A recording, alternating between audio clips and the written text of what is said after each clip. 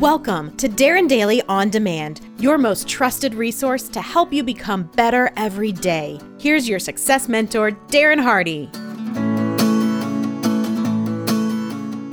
So yesterday I shared with you what Jim Rohn taught me about the 4 things that make life worthwhile. If you haven't seen that episode, please be sure that you do. It was a life-changing lesson for me, one that compounded into the life that I have now and results that I wish for you too. Since I have been thumbing back through my notes I took from my mentor sessions with Jim, I came across another valuable lesson that I think will ignite your philosophical mindset on how you attack life, as it did for me. This morning, I'm going to pass on to you some of these additional notes that I learned from Jim, in the hopes that they spark and inspire you to do just as they have done for me.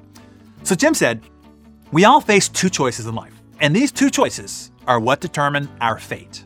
He said each of us has 2 distinct choices to make about what we will do with our lives. The first choice that we make is to be less than we have the capacity to be, to earn less, to have less, to read less, and to think less, to try less, and discipline ourselves less. These are the choices that lead to an empty life. These are the choices that, once made, lead to a life of constant apprehension instead of a life of wondrous anticipation. And the second choice? To be all. To become all that we possibly can be. To read every book that we possibly can. To earn as much as we possibly can. To give and share as much as we possibly can. To strive and to produce and to accomplish as much as we possibly can. All of us have this choice, to do or not to do, to be or not to be all or to be less, or even to be nothing at all. How far should we reach? It seems that every life form on this planet strives towards its maximum potential, except human beings. A tree does not grow to half its potential size and then say, I guess that will do.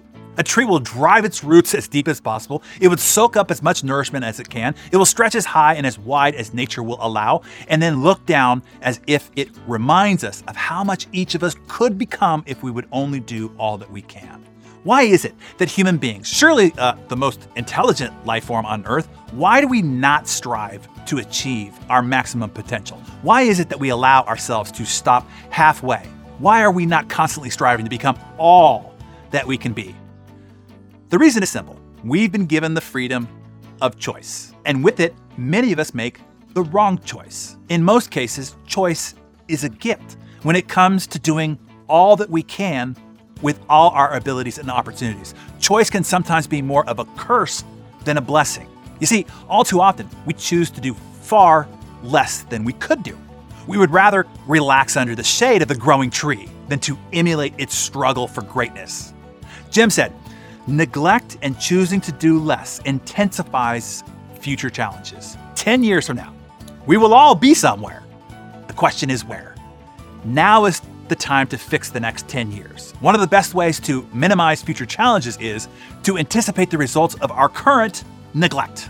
This begins with asking ourselves important questions about our attention to the basics.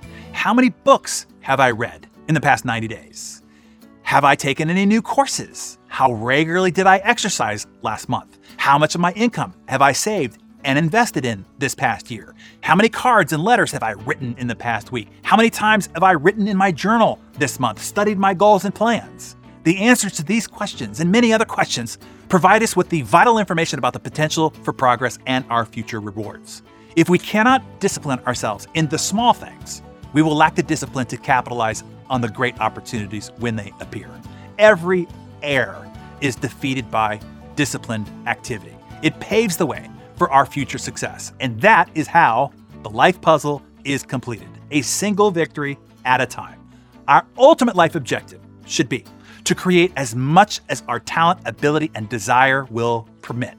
Like the tree, it would be a worthy challenge for us all to stretch upward and outward to the full measure of our capabilities. Why not do all we can, every moment that we can, the best that we can, for as long as we can? To settle for doing less than we could do is to fail in this worthy undertaking, this life, the heroic journey that you're on. Results are based on the measurement of human progress, not conversation, not explanation, not justification, results. And if our results are less than our potential suggests that they should be, then we must strive to become more today than we were the day before. The greatest rewards are always reserved for those who bring great value to themselves and to the world around them as a result of who and what they have become on this epic journey. Inspiring words, right? I hope that they inspire your life as they have inspired mine. Hey, producer Mariana here with a quick message. Time is running out. We are less than a week out from opening the doors to the Hardy Club, and I can't wait to see all of you there. If you're an achiever, then the Hardy Club is where you need to be in 2023. And there are only a few days left to take advantage of Darren's generous gift of giving $10,000 to spend on any of our digital training courses when you join the Hardy Club. Yes, you can join for $395 monthly or $3,995 annually and instantly get $10,000, real cash money to spend. Amazing, right? But this initial release gift goes away on December 31st. So don't wait. Right now, you can get in free too. No charges until January 3rd when we open the doors. Plus, Darren is giving you his 30-day guarantee. What do you have to lose? Head over to thehardyclub.com to claim your seat among the best of the best, and I will see you there.